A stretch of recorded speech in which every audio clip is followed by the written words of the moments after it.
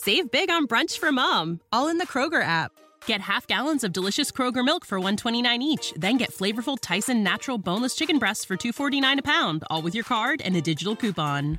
Shop these deals at your local Kroger today, or tap the screen now to download the Kroger app to save big today. Kroger, fresh for everyone. Prices and product availability subject to change. Restrictions apply. See site for details.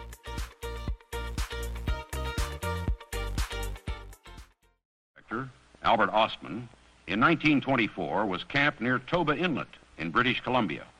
While asleep in a sleeping bag, he was picked up and packed several miles. Daylight found him in a small valley encircled by cliffs. This was home for a family of these creatures. He was able to escape after 6 days by getting them sick on a box of snuff. Now let's listen to Mr. Ostman's experience. Well, there was 4 of them, and none of them look alike. There was what I call the old man, because I had no scale or any rules for measurement, but he was at least 8 feet tall, and must have weighed at least 800 pounds.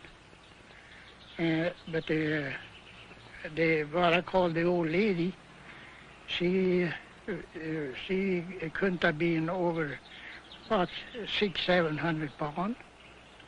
She was probably 7 feet tall, and they were all covered with hair.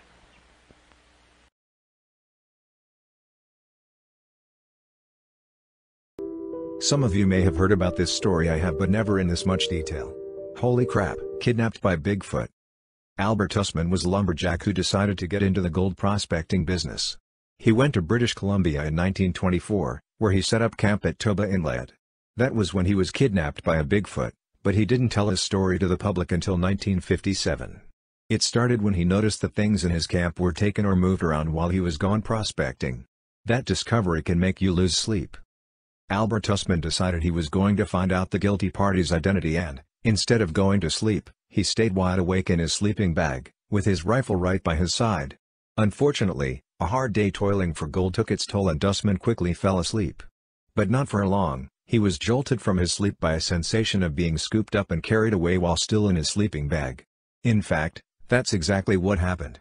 For roughly 3 hours or so, Ostman was unceremoniously carried through, up, and down, the dark woods by something large and powerful. According to Ostman, he had heard stories of the mountain Sasquatch giants from Native American sources. Finally, the terror-filled trek came to its end. That much was made clear when the mighty creature relaxed its grip on the sleeping bag and let it drop to the forest floor.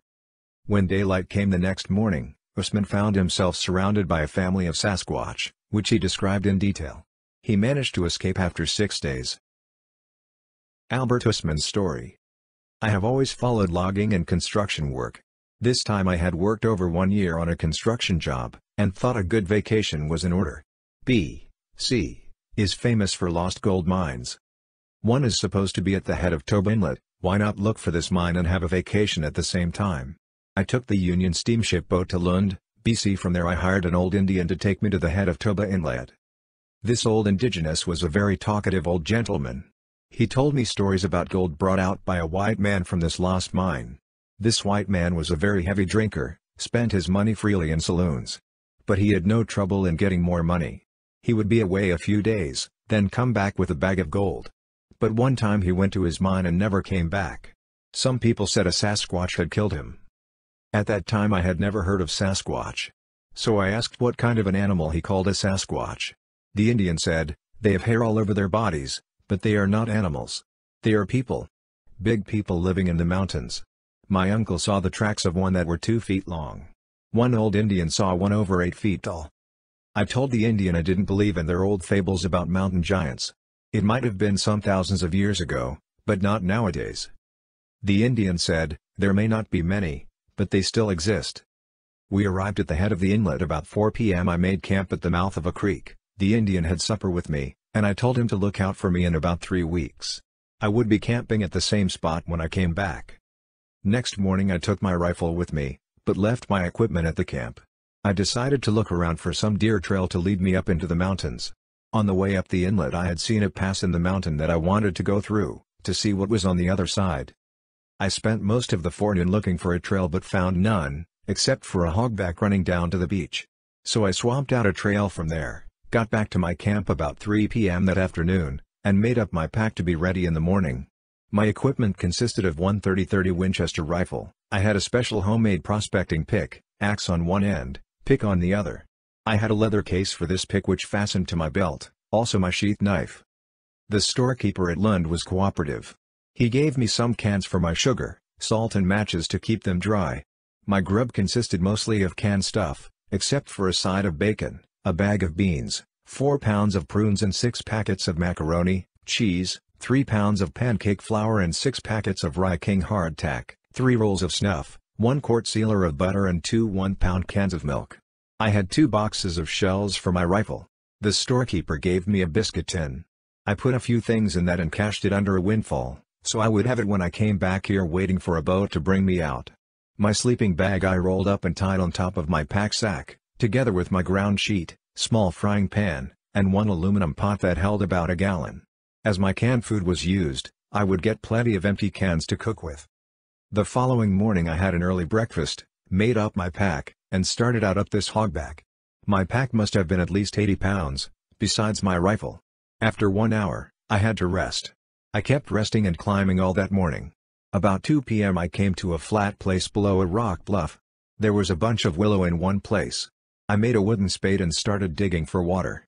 About a foot down I got seepings of water, so I decided to camp here for the night, and scout around for the best way to get on from here.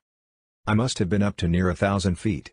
There was a most beautiful view over the islands and the strait, tugboats with log booms, and fishing boats going in all directions. A lovely spot. I spent the following day prospecting round. But no sign of minerals. I found a deer trail leading towards this pass that I had seen on my way up the inlet. The following morning I started out early, while it was cool. It was steep climbing with my heavy pack. After a 3 hours climb, I was tired and stopped to rest. On the other side of a ravine from where I was resting was a yellow spot below some small trees. I moved over there and started digging for water. I found a small spring and made a small trough from cedar bark and got a small amount of water, had my lunch and rested here till evening. I made it over the pass late that night. Now I had downhill and good going, but I was hungry and tired, so I camped at the first bunch of trees I came to. I was trying to size up the terrain, what direction I would take from here. Towards west would lead to low land and some other inlet, so I decided to go in a northeast direction, had good going and slight downhill all day. I must have made 10 miles when I came to a small spring and a big black hemlock tree. This was a lovely campsite. I spent 2 days here just resting and prospecting. The first night here I shot a small deer. 2 days later, I found an exceptionally good campsite. It was 2 good-sized cypress trees growing close together and near a rock wall with a nice spring just below these trees. I intended to make this my permanent camp. I cut lots of brush for my bed between these trees. I rigged up a pole from this rock wall to hang my packsack on, and I arranged some flat rocks for my fireplace for cooking. I had a really classy setup. And that is when things began to happen. I am a heavy sleeper, not much disturbs me after I go to sleep, especially on a good bed like I had now. Next morning I noticed things had been disturbed during the night. But nothing missing I could see. I roasted my grouse on a stick for breakfast. That night I filled up the magazine of my rifle. I still had 1 full box of 20 shells and 6 shells in my coat pocket. That night I laid my rifle under the edge of my sleeping bag. I thought a porcupine had visited me the night before and porkies liked leather, so I put my shoes in the bottom of my sleeping bag. Next morning my pack sack had been emptied out. Someone had turned the sack upside down. It was still hanging on the pole from the shoulder straps as I had hung it up. Then I noticed 1/2 pound package of prunes was missing. Also my pancake flour was missing, but my salt bag was not touched. Porkies always look for salt, so I decided it must be something else than porkies. I looked for tracks but found none. I did not think it was a bear, they always tear up and make a mess of things. I kept close to camp these days in case this visitor would come back. I climbed up on a big rock where I had a good view of the camp, but nothing showed up. I was hoping it would be a porky, so I would get a good porky stew. These visits had now been going on for 3 nights. This night it was cloudy and looked like it might rain. I took special notice of how everything was arranged. I closed my pack sack, I did not undress, I only took off my shoes, put them in the bottom of my sleeping bag. I drove my prospecting pick into one of the cypress trees so I could reach it from my bed. I also put the rifle alongside me, inside my sleeping bag. I fully intended to stay awake all night to find out who my visitor was, but I must have fallen asleep. I was awakened by something picking me up. I was half asleep and at first I did not remember where I was. As I began to get my wits together, I remembered I was on this prospecting trip, and in my sleeping bag. My first thought was, it must be a snowslide, but there was no snow around my camp. Then it felt like I was tossed on horseback, but I could feel whoever it was walking. I tried to reason out what kind of animal this could be. I tried to get at my sheath knife, and cut my way out, but I was in an almost sitting position, and the knife was under me. I could not get hold of it, but the rifle was in front of me. I had a good hold of that, and had no intention to let go of it. At times I could feel my pack sack touching me, and could feel the cans in the sack touching my back. After what seemed like an hour, I could feel we were going up a steep hill. I could feel myself rise for every step. What was carrying me was breathing hard and sometimes gave a slight cough. Now, I knew this must be one of the mountain Sasquatch giants the Indian told me about. I was in a very uncomfortable position, unable to move. I was sitting on my feet, and one of the boots in the bottom of the bag was crossways with the hobnail sole up across my foot. It hurt me terribly, but I could not move. It was very hot inside. It was lucky for me this fellow's hand was not big enough to close up the whole bag when he picked me up. There was a small opening at the top, otherwise I would have choked to death. Now he was going downhill. I could feel myself touching the ground at times and at one time he dragged me behind him and I could feel he was below me. Then he seemed to get on level ground and was going at a trot for a long time. By this time, I had cramps in my legs, the pain was terrible. I was wishing he would get to his destination soon. I could not stand this type of transportation much longer. Now he was going uphill again. It did not hurt me so bad. I tried to estimate distance and directions. As near as I could guess we were about 3 hours traveling. I had no idea when he started as I was asleep when he picked me up. Finally he stopped and let me down. Then he dropped my packsack. I could hear the cans rattle. Then I heard chatter, some kind of talk I did not understand. The ground was sloping so when he let go of my sleeping bag, I rolled downhill. I got my head out, and got some air. I tried to straighten my legs and crawl out, but my legs were numb. It was still dark, I could not see what my captors looked like. I tried to massage my legs to get some life in them, and get my shoes on. I could hear now it was at least 4 of them, they were standing around me, and continuously chattering. I had never heard of Sasquatch before the Indian told me about them. But I knew I was right among them. But how to get away from them, that was another question. I got to see the outline of them now, as it began to get lighter, though the sky was cloudy, and it looked like rain. In fact there was a slight sprinkle. I now had circulation in my legs, but my left foot was very sore on top where it had been resting on my hobnail boots. I got my boots out from the sleeping bag and tried to stand up. I found that I was wobbly on my feet, but I had a good hold of my rifle. I asked, "What you fellows want with me?" Only some more chatter. It was getting lighter now, and I could see them quite clearly. I could make out forms of 4 people. 2 big and 2 little ones. They were all covered with hair and no clothes on at all. I could now make out mountains all around me. I looked at my watch. It was 4:25 a.m. It was getting lighter now and I could see the people clearly. They looked like a family, old man, old lady and 2 young ones, a boy and a girl. The boy and the girl seemed to be scared of me. The old lady did not seem too pleased about what the old man dragged home. But the old man was waving his arms and telling them all what he had in mind. They all left me then. I had my compass and my prospecting glass on strings around my neck. The compass in my left-hand shirt pocket and my glass in my right-hand pocket. One tried to reason our location, and where I was. I could see now that I was in a small valley or basin about 8 or 10 acres, surrounded by high mountains. On the southeast side there was a V-shaped opening about 8 feet wide at the bottom and about 20 feet high at the highest point. That must be the way I came in. But how will I get out? The old man was now sitting near this opening. I moved my belongings up close to the west wall. There were 2 small cypress trees there, and this will do for a shelter for the time being. Until I find out what these people want with me, and how to get away from here.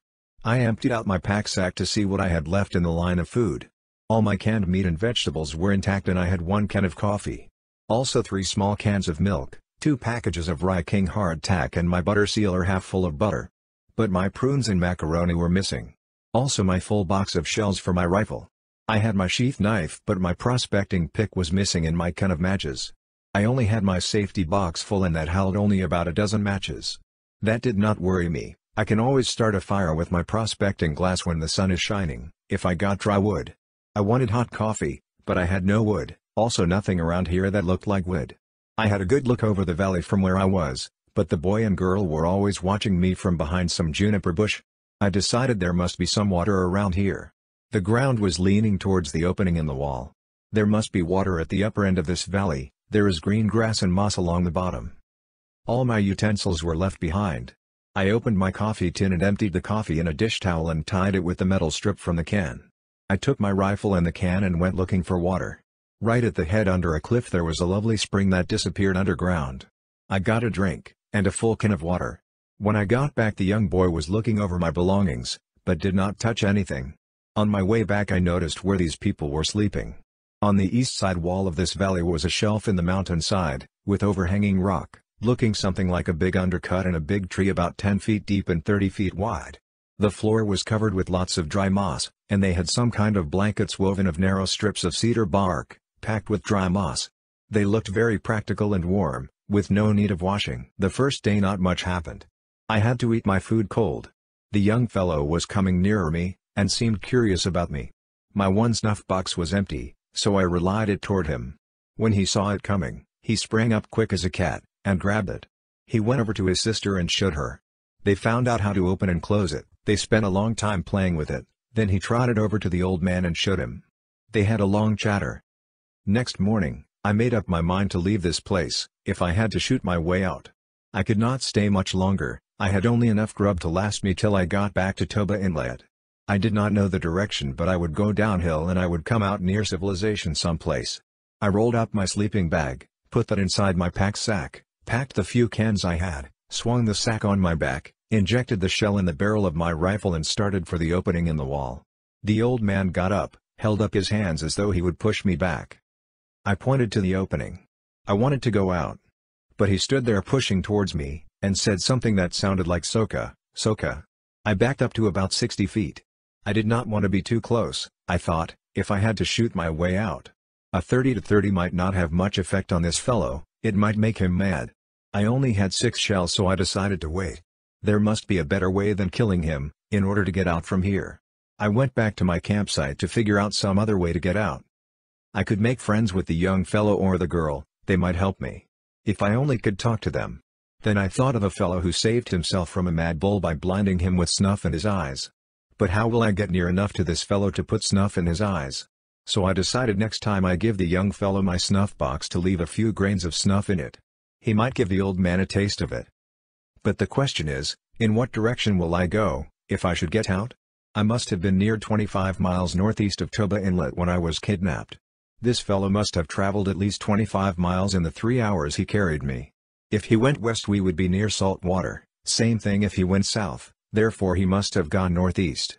If I then keep going south and over 2 mountains, I must hit salt water someplace between Lund and Vancouver. The following day I did not see the old lady till about 4 p.m. She came home with her arms full of grass and twigs and of all kinds of spruce and hemlock as well as some kind of nuts that grow in the ground. I have seen lots of them on Vancouver Island. The young fellow went up the mountain to the east every day. He could climb better than a mountain goat. He picked some kind of grass with long sweet roots. He gave me some one day, they tasted very sweet. I gave him another snuff box with about a teaspoon of snuff in it. He tasted it, then went to the old man, he licked it with his tongue. They had a long chat. I made a dipper from a milk can. I made many dippers, you can use them for pots too. You cut 2 slits near the top of any can, then cut a limb from any small tree, cut down back of the limb down the stem of the tree, then taper the part you cut from the stem. Then cut a hole in the tapered part, slide the tapered part in the slit you have made in the can, and you have a good handle on your can. I threw one over to the young fellow, that was playing near my camp, he picked it up and looked at it then he went to the old man and showed it to him. They had a long chatter. Then he came to me, pointed at the dipper then at his sister. I could see that he wanted one for her too. I had other peas and carrots, so I made one for his sister.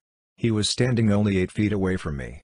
When I had made the dipper, I dipped it in water and drank from it. He was very pleased, almost smiled at me. Then I took a chew of snuff, smacked my lips, said that's good. The young fellow pointed to the old man, said something that sounded like hook. I got the idea that the old man liked snuff, and the young fellow wanted a box for the old man. I shook my head. I motioned with my hands for the old man to come to me. I do not think the young fellow understood what I meant. He went to his sister and gave her the dipper I made for her. They did not come near me again that day. I had now been here 6 days, but I was sure I was making progress. If only I could get the old man to come over to me, get him to eat a full box of snuff that would kill him for sure, and that way kill himself, I wouldn't be guilty of murder. The old lady was a meek old thing. The young fellow was by this time quite friendly. The girl would not hurt anybody. Her chest was flat like a boy's, no development like young ladies. I am sure if I could get the old man out of the way I could easily have brought this girl out with me to civilization. But what good would that have been? I would have to keep her in a cage for public display. I don't think we have any right to force our way of life on other people, and I don't think they would like it. The noise and racket in a modern city they would not like any more than I do. The young fellow might have been between 11 to 18 years old and about 7 feet tall and might weigh about 300 pounds. His chest would be 50 to 55 inches, his waist about 36 to 38 inches. He had wide jaws, narrow forehead, that slanted upward round at the back about 4 or 5 inches higher than the forehead. The hair on their heads was about 6 inches long. The hair on the rest of their body was short and thick in places. The women's hair on the forehead had an upward turn like some women have, they call it bangs, among women's hairdos. Nowadays the old lady could have been anything between 40 to 70 years old. She was over 7 feet tall. She would be about 500 to 600 pounds. She had very wide hips, and a goose-like walk. She was not built for beauty or speed. Some of those lovable brasiers and uplifts would have been a great improvement on her looks and her figure. The man's eye teeth were longer than the rest of the teeth, but not long enough to be called tusks. The old man must have been near 8 feet tall. Big barrel chest and big hump on his back, powerful shoulders, his biceps on upper arm were enormous and tapered down to his elbows. His forearms were longer than common people have, but well proportioned. His hands were wide, the palm was long and broad, and hollow like a scoop. His fingers were short in proportion to the rest of his hand. His fingernails were like chisels. The only place they had no hair was inside their hands and the soles of their feet and upper part of the nose and eyelids. I never did see their ears, they were covered with hair hanging over them. If the old man were to wear a collar it would have to be at least 30 inches. I have no idea what size shoes they would need. I was watching the young fellow's foot one day when he was sitting down. The soles of his feet seemed to be padded like a dog's foot, and the big toe was longer than the rest and very strong. In mountain climbing all he needed was footing for his big toe. They were very agile. To sit down they turned their knees out and came straight down. To rise they came straight up without help of hands or arms. I don't think this valley was their permanent home. I think they moved from place to place, as food is available in different localities. They might eat meat, but I never saw them eat meat, or do any cooking. I think this was probably a stopover place and the plants with sweet roots on the mountainside might have been in season this time of the year. They seem to be most interested in them. The roots have a very sweet and satisfying taste. They always seemed to do everything for a reason, wasted no time on anything they did not need. When they were not looking for food, the old man and the old lady were resting, but the boy and the girl were always climbing something or some other exercise. A favorite position was to take hold of his feet with his hands and balance on his rump, then bounce forward. The idea seems to be to see how far he could go without his feet or hands touching the ground. Sometimes he made 20 feet. But what do they want with me? They must understand I cannot stay here indefinitely. I will soon have to make a break for freedom. Not that I was mistreated in any way. One consolation was that the old man was coming closer each day, and was very interested in my snuff. Watching me when I take a pinch of snuff.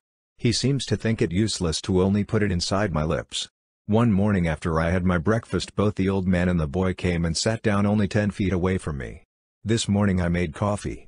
I had saved up all dry branches I found and I had some dry moss and I used all the labels from cans to start a fire. I got my coffee pot boiling and it was strong coffee too, and the aroma from boiling coffee was what brought them over.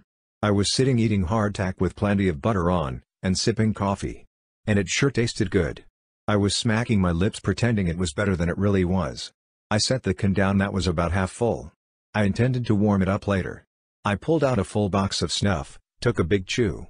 Before I had time to close the box the old man reached for it.